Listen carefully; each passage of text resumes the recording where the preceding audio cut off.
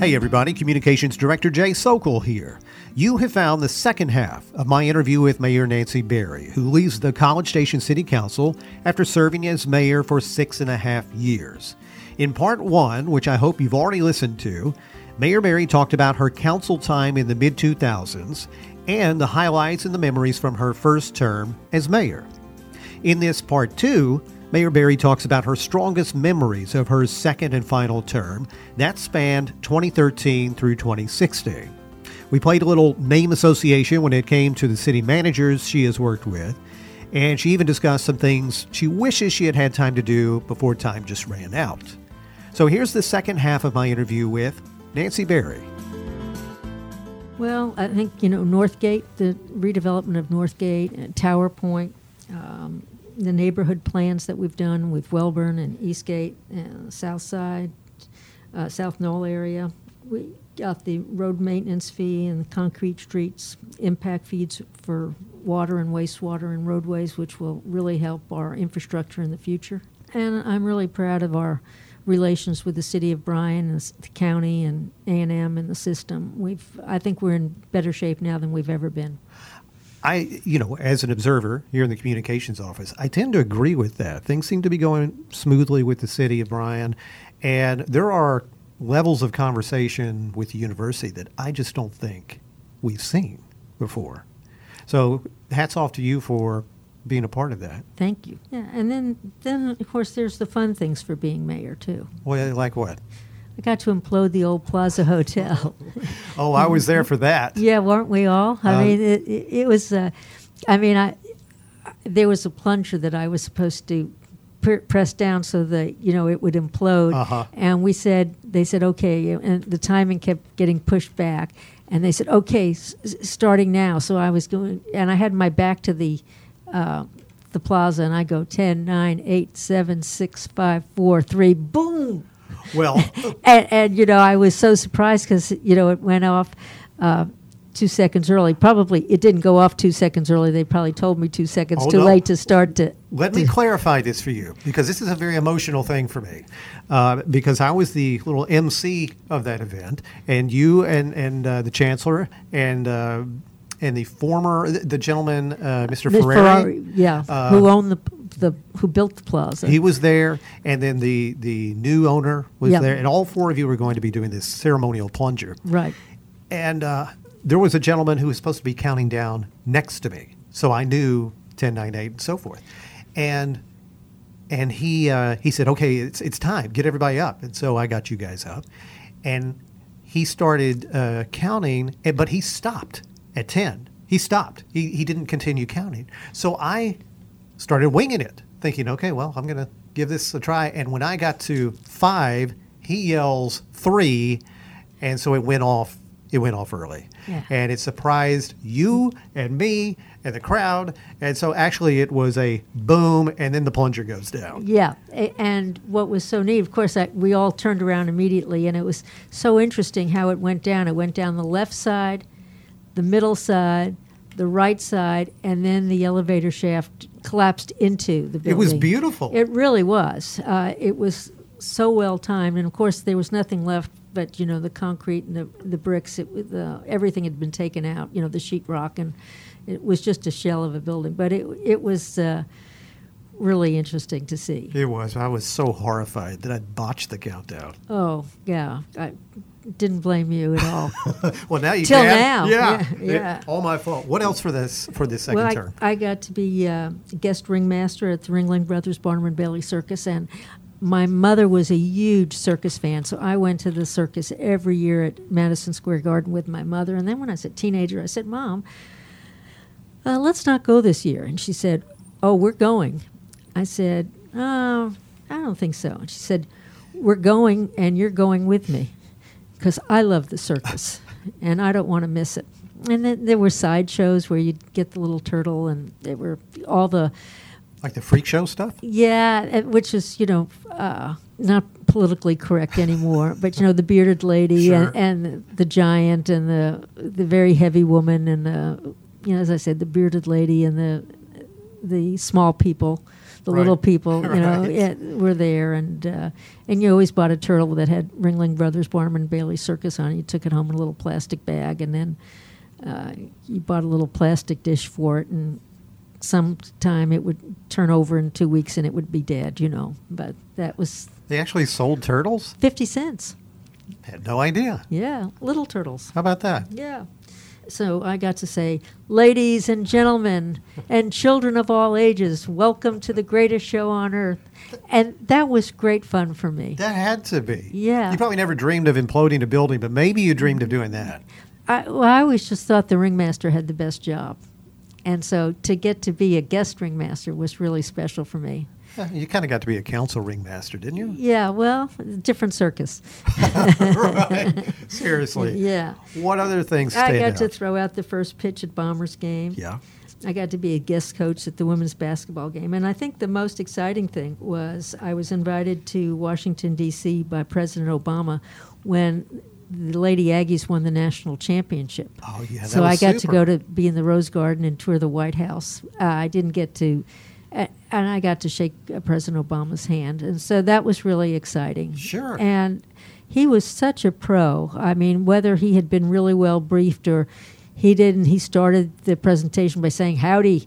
And, he says, well, and they were Gary Blair, and he says, well, let's give him a gig 'em. And he knew all about A&M and the women's basketball team and who we had defeated and what kind of, team we had, and called the gals out by name. I mean, it was really impressive.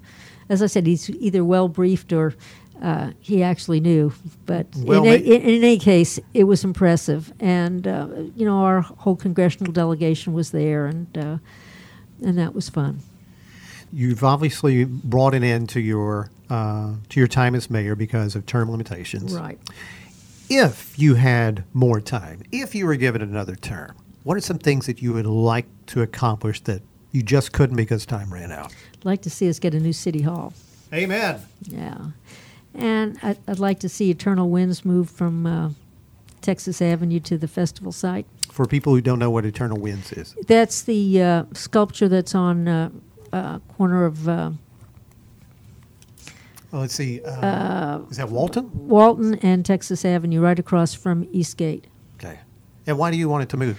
Well, first of all, the festival site needs something, Mm-hmm. and the trees have grown up around the Eternal Winds sculpture, and you really can't see it very much anymore. Right. And so rather than investing in a whole new centerpiece, so to speak, for the festival area, I think we need a central point where people could say, meet me at the sculpture, meet me. And I think we can put a ring around it with LED lights so that it could light up red and green for Christmas and pastels for Easter and maroon and white for Aggie game days and red, white, and blue for the national holidays. And I like that. yeah. So what other things, if you were given the time, would you like to try to work on? Well, continuing economic development, that's critical for the jobs, and to continue to make sure we appropriate the right number of resources for infrastructure as we're growing. We've had some really good success with economic development, but you see even better days ahead? I do. We've got a great staff. I mean, that's one of the things I'm most proud of is our staff. I worked for 5 city managers. Well, in fact, I wanted to play a sort of name association here, just to get your thoughts. So I was going to give you a name of a city manager and just give me, quick recollections and impressions of those folks you worked with as mayor. So Glenn Brown. Easygoing. And he's the one who brought me into the organization. I like Yeah. Glenn a lot. Yeah. Easygoing, steady manager. David Neely. Cool hand Luke. He was. And it was at a very difficult time. It was. It was 2010. The recession had hit. We were midway through our budget, and we had to let staff go. We had a hiring freeze. We were doing things to save money, like not mowing the parks as often and closing down swimming pools that we had one swimming pool open every day, but not all of them open all the time. And we were just really trying to pinch pennies so we could make the budget. It was a very difficult time. He used the term pulling a rabbit out of the hat a couple of times. Exactly, and he did that. Yeah. Frank Simpson. Fabulous. Just too short. left us way too soon. Agreed. Great guy. Yeah. And Kelly Templin. Terrific. Mr. Personality. Yeah, he is, isn't he? Yeah. No, you guys Great did a good sense of job. humor. Yeah, so I think we've had good city managers. Yeah, I do too. And all of them were appropriate for the right time. They were. I agree with that. Yeah. And hired the city attorney and the city secretary, both of whom were terrific. Well, and you've picked up a police chief, fire chief. We need another one of those, by the way. Yeah, we do. But I don't consider those hires. That's the city manager's job is to hire staff. Mm-hmm. And I think he's done a great job of hiring the right staff, excluding communications. But you can't get it right every time. No, you can't. We've had really good city managers, which is critical. Talk about your family because, they were vested in this as well. So talk about Len and your boys. Yeah, well, Len's a marketing professor at the university, and he was always my campaign guru and always helps to have good marketing help inside the house. And he's kind of my consigliere. I talk about things with him and get his opinions. Don't always follow him, but it's nice to get his opinion. Matthew's been very successful at ESPN, and he lives in Connecticut. And Jonathan's been very successful in Los Angeles. He's a talent manager and executive producer of shows. So pretty good bunch you've got. Yeah, all responsible citizens paying their taxes. Well, so and raising my grandchildren, which of course is the most important thing. Well, okay, I'm glad you mentioned that because when you began as mayor, you had how many grandchildren? 0. And you have now 7. Wow, that's some productivity. It is. Good for you, Grandma. Yeah. Anything that I didn't ask you about that you want to make sure that you get in? Well, I think the city staff and the growth that we've had experienced has gotten us a lot of national recognition, and we were number 1 in the lowest foreclosure rate in the country, number 3 best place to live by Kiplinger, number 5 in the best small cities to do business and conduct business, and top 5 places to retire. The list goes on. Friendliest city, the list better than I do. But I'm proud of those rankings. We've earned them. We have earned them.